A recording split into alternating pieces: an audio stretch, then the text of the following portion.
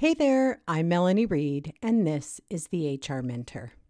I want to begin today's episode by acknowledging that I'm recording this from my home on the traditional, ancestral, and unceded territories of the Tecumseh to Secwepemc people within Secwepemcúlecw.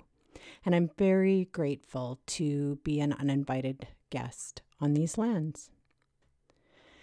If you're in HR and you have gone to a dinner party in the last few months, chances are one of your friends or family members have asked you, where did all the workers go? Am I right? It actually happened to me twice at the same gathering last week. Inevitably, someone will say something about government benefits during the pandemic to help explain the help wanted situation in Canada. Or my other favorite common response is that it's the lazy millennials and in general, young people. They just don't want to work. Neither of these is true. You may already know the answer to this dinner party FAQ, but in case you don't, in today's episode, I'm going to talk about what I believe and what people way smarter than me believe is causing the labor market crunch in Canada. And also, what this means for us in HR. There's a lot to talk about. So let's get started.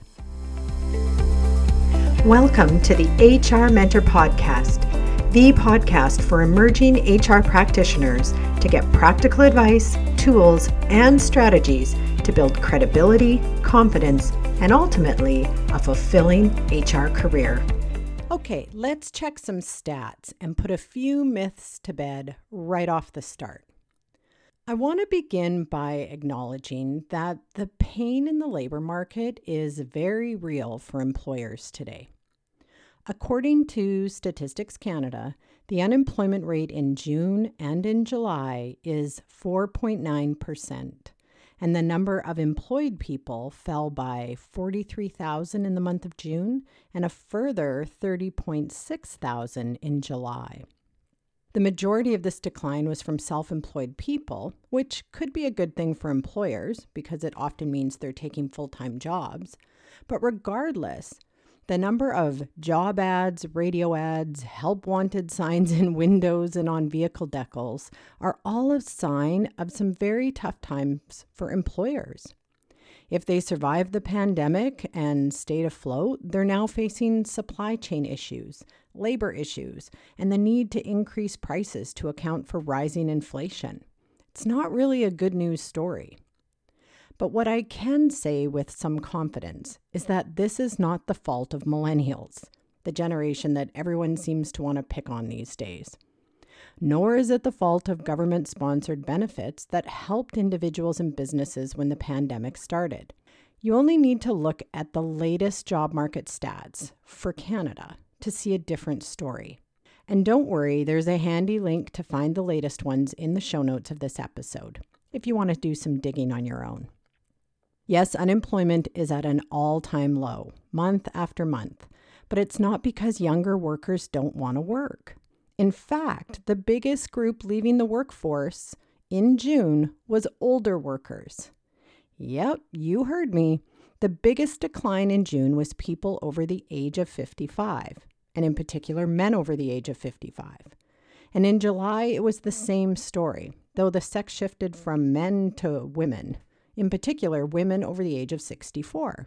Now, if you think about that, it's not really shocking news that people over the age of 55 leave the workforce, because that's the age that a lot of people retire. And the older they get, the more likely it is that this will happen.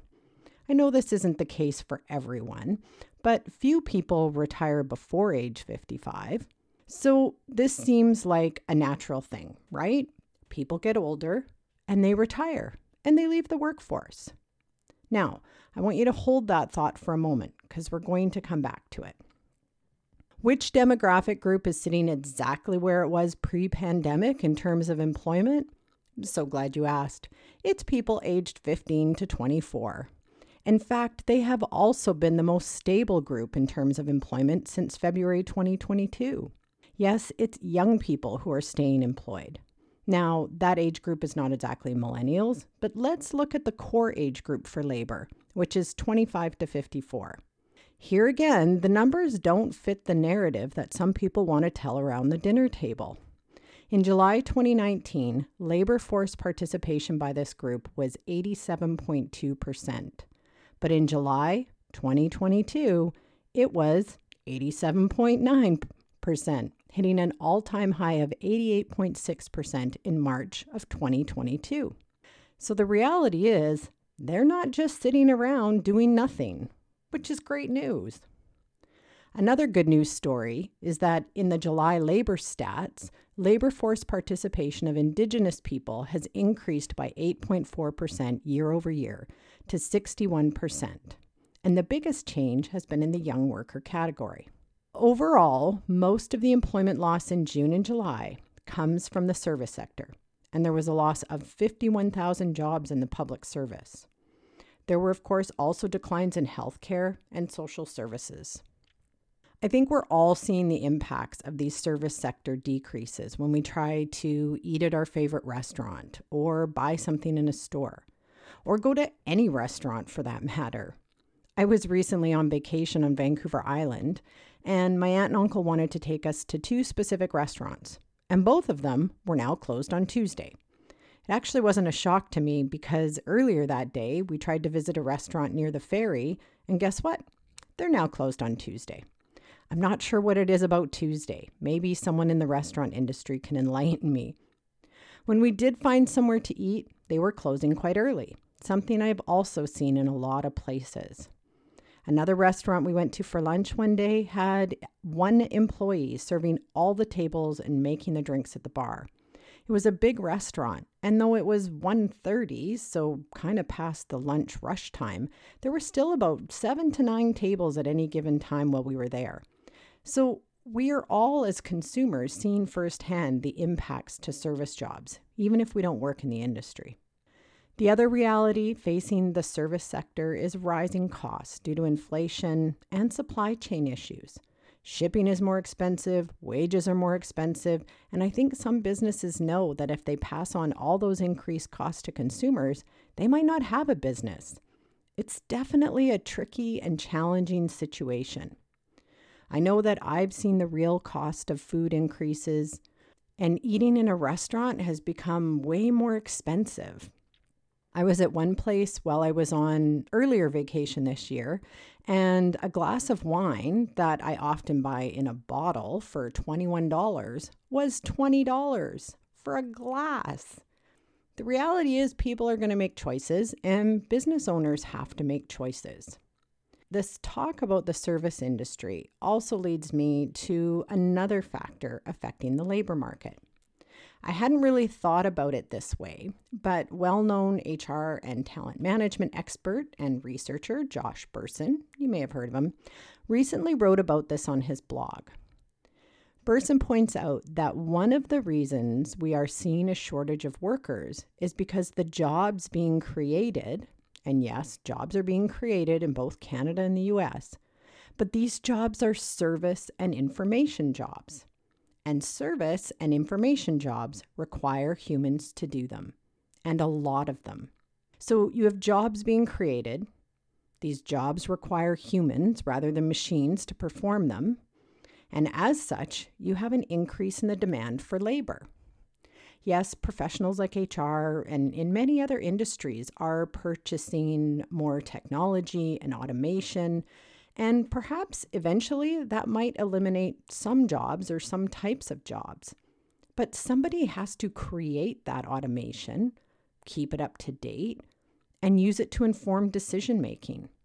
So the jobs might change, where you do the job might change, but people are still very much in demand. So let's pause and recap before I go on. We've dispelled the myth that younger people and millennials are lazy and don't want to work. Just as an aside, I have 2 kids under the age of 18, and both of them are working at least 3 days a week, both in the service industry, and the majority of their friends are also working. We can see that it's not young people not working and those in the core age group. We see the people leaving the labor market recently are over the age of 55, And we have increasing demand in industries that require a lot of human capital. Now, let's talk about the supply side of things. Pete Peters, my very first economics professor, would be so proud of me right now. Anyway, let's go back to the original question. Where have all the workers gone all of a sudden? And I'm using air quotes with all of a sudden because this is the perception people have. One day we all woke up and there was no one to work. And it does kind of seem like that's what's happening, but it's not the whole story.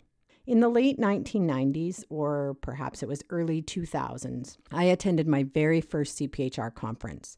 And it was there that I learned about demographics and the impact demographics have on the economy and workplaces. We were treated to a keynote by Canadian economist and author David Foote. With Daniel Hoffman, he wrote a book that was published in the mid-1990s, I think 96, 97, called Boom, Bust, and Echo. You may have heard of it. And of course, you can find a link for David's website and where you can find the book in the show notes. But what I and other HR professionals learned that day was that Canada was going to be in a labor crisis when our biggest demographic group, the baby boomers, retire. Baby boomers, according to David, are people that were born between 1947 and 1966. And the tail end of that group is what we refer to as Generation X.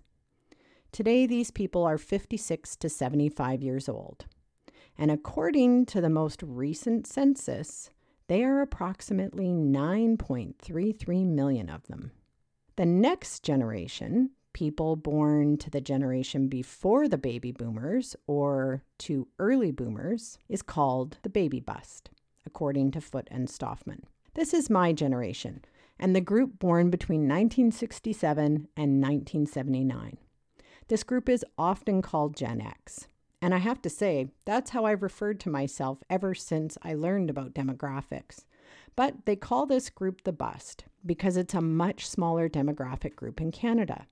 The introduction of the birth control pill in 1961 and the increasing number of women working meant fewer babies were being born.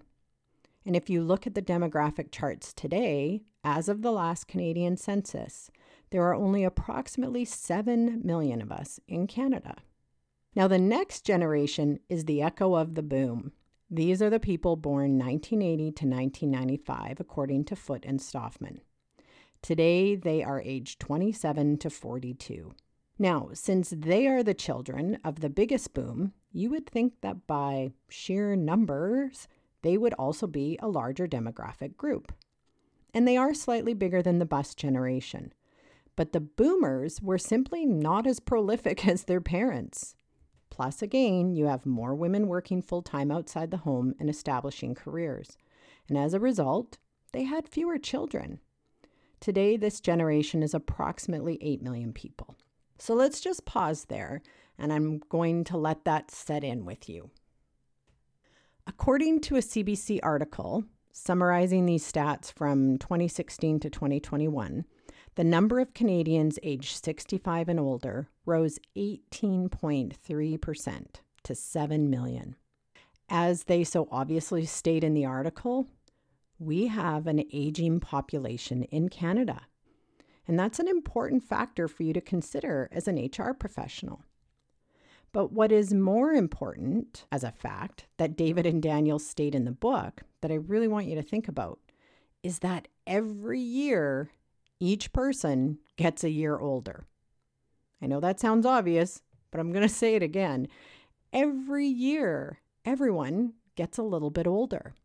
Now, my birthday is this month, and I don't really want to think about the fact that I'm getting older, but it's true.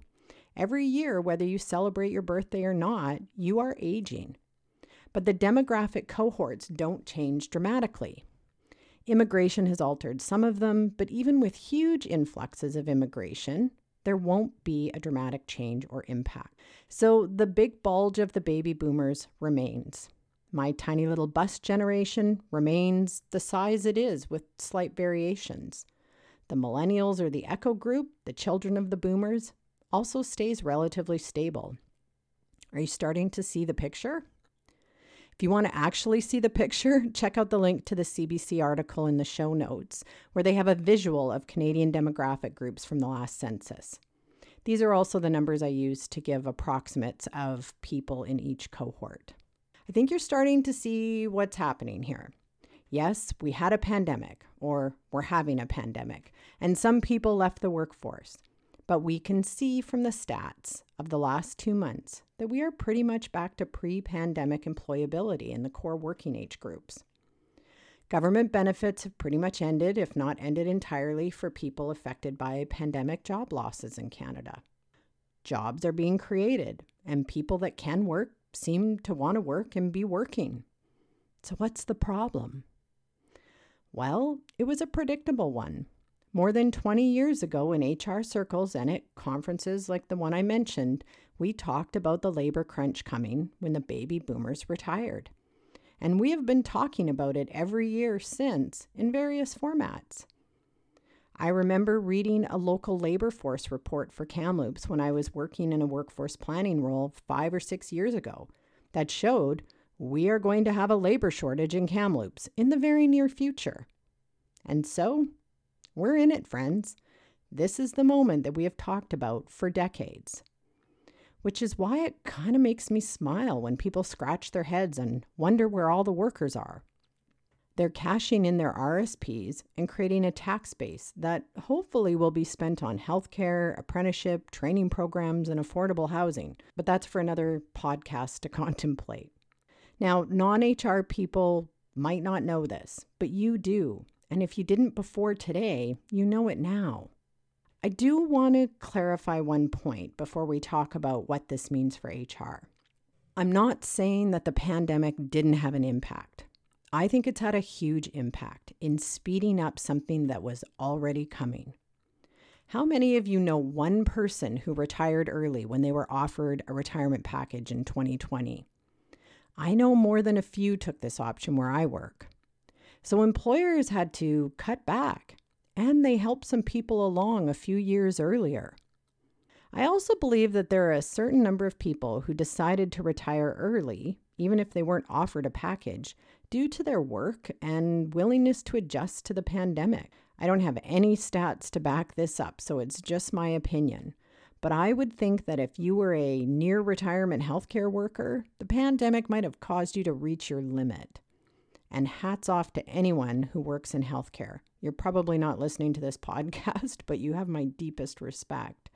I also believe the pandemic caused people to take more time off for mental health and well-being needs. And again, no stats, but it seems logical that with the mental health crisis we're seeing play out through addictions and people living in the margins, I would reason that more than a few are on leave and not working.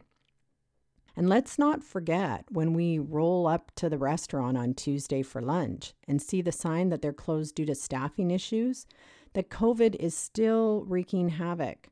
People are still getting sick. And thankfully, because employers are understanding that sick people shouldn't be at work and employees now get some paid sick days, they're not at work. But this also means that employers have a big challenge with staffing their place of business when somebody calls in sick. And if they have COVID, they're out for at least 5 days. So this exacerbates an already growing problem with the demographic shifts. I don't believe the labor market crunch is only reflective of one thing that's changing, but multiple things layered upon the biggest demographic exodus from the labor market Canada has ever seen. Before we move on to what this means for you in HR, I want to layer one more problem employers are facing when it comes to workers, and that is choice. Workers today have choices. This is not the job market the boomers faced with tons of competition, but rather it's one where there are jobs everywhere. We also have a savvy working population that knows their rights and has expectations. I know the hard-working boomers and even some of the best generation might not understand this, but younger generations have a different expectation of work. They're not entitled, but they expect more of the place they're going to spend the majority of their time. I do too.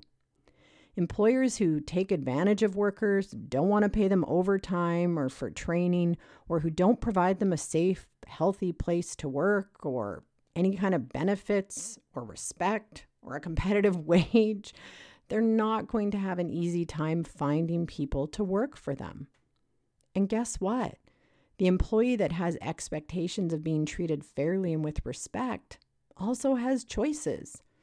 And this isn't just for entry-level service jobs. HR professionals, accountants, legal assistants, nurses, pharmacy techs, receptionists, electricians, software engineers, and so on, all have a choice where they work. So, what is an HR professional to do? Well, for starters, only focusing on recruitment won't be enough.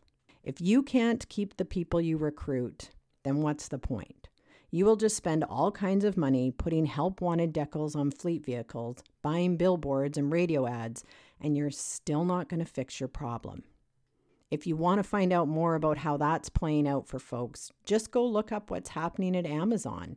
Their business model was to have turnover, and it's coming back to bite them. If your workplace is not providing workers what they want, you're going to have painful days ahead.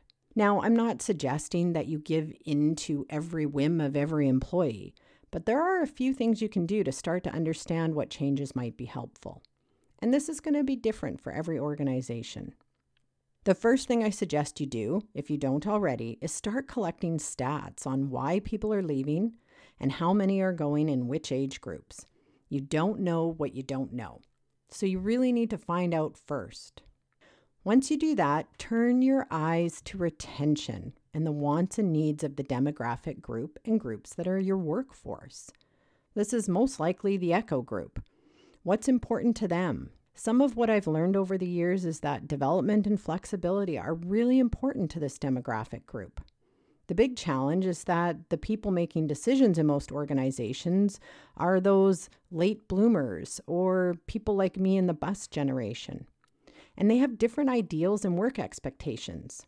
So they see the needs of this younger generation as entitled, and the younger generation looks at us as stressed out workaholics who don't care about employees.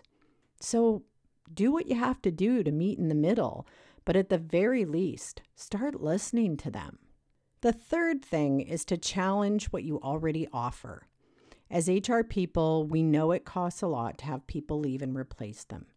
Today, we also know we may not be able to replace them. So look for the ways that you can challenge what you already offer employees to help keep them. Really challenge policies that curtail flexibility in the workplace. Is it true that they really can't work from home? Or is it just that you don't want them to? Or your managers feel like they can't manage them from afar? To me, that sounds like a manager problem, but anyway, you need to figure that out in your organization. The places that I see attracting some of my former colleagues leaving their HR roles are offering immense flexibility and more modern views of work. It really is no surprise. And guess what? It's millennials hiring millennials. On the topic of retention, the fourth thing I suggest you do, based on some advice that David Foote offered more than 10 years ago, is to find a way to keep your retirees on part-time. This allows for knowledge transfer, and it doesn't take a whole job away from a younger worker. It also gives you a really happy employee with flexibility who already knows what and how to do the job. Yes, there's obviously some things you'd have to work out with pensions, etc., but this can be a really great strategy. A lot of people retire and find out that they're bored, and so they go back to work, doing something completely different than they used to do. So don't ignore that whole demographic group as being part of the solution. My fifth and final suggestion is one that I have been focused on and talking about and working on for most of my career, and that's to invest in workforce planning and succession planning. When I left my last corporate job, it was the result of a restructuring, and my job was workforce planning. I asked what was going to happen to the workforce planning we were knee-deep into and that we were developing for the organization. And the answer I was given was, workforce planning isn't going to be a big focus anymore. Huh? I just don't see the logic in that. For many organizations, this is going to be a critical solution to this problem.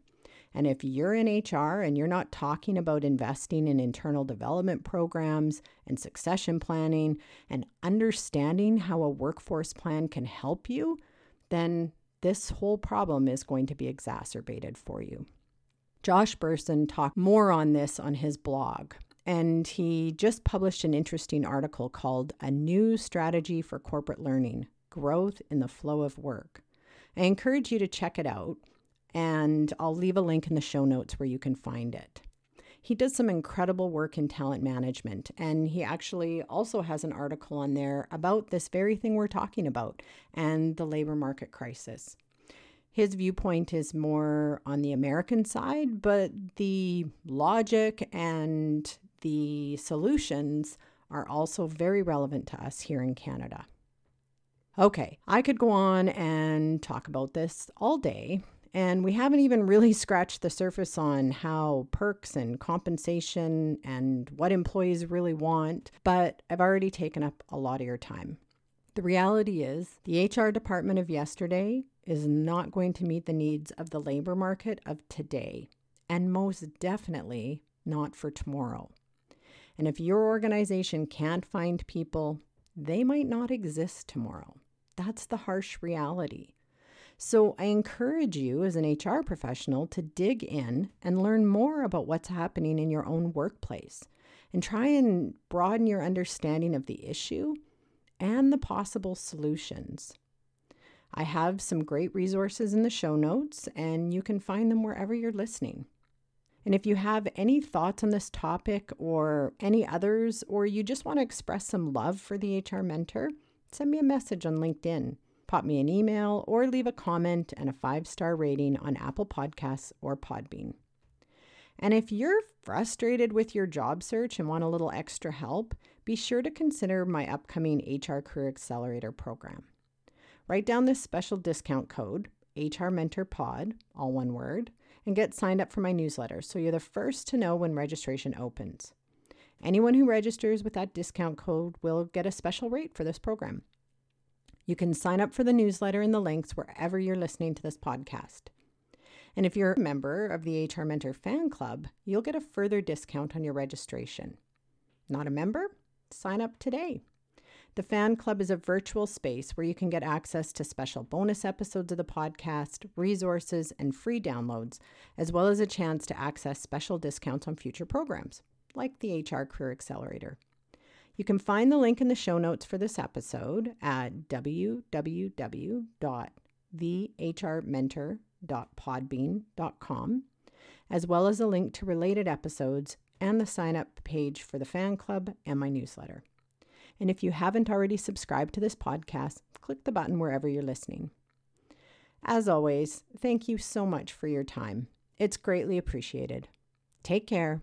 Bye for now.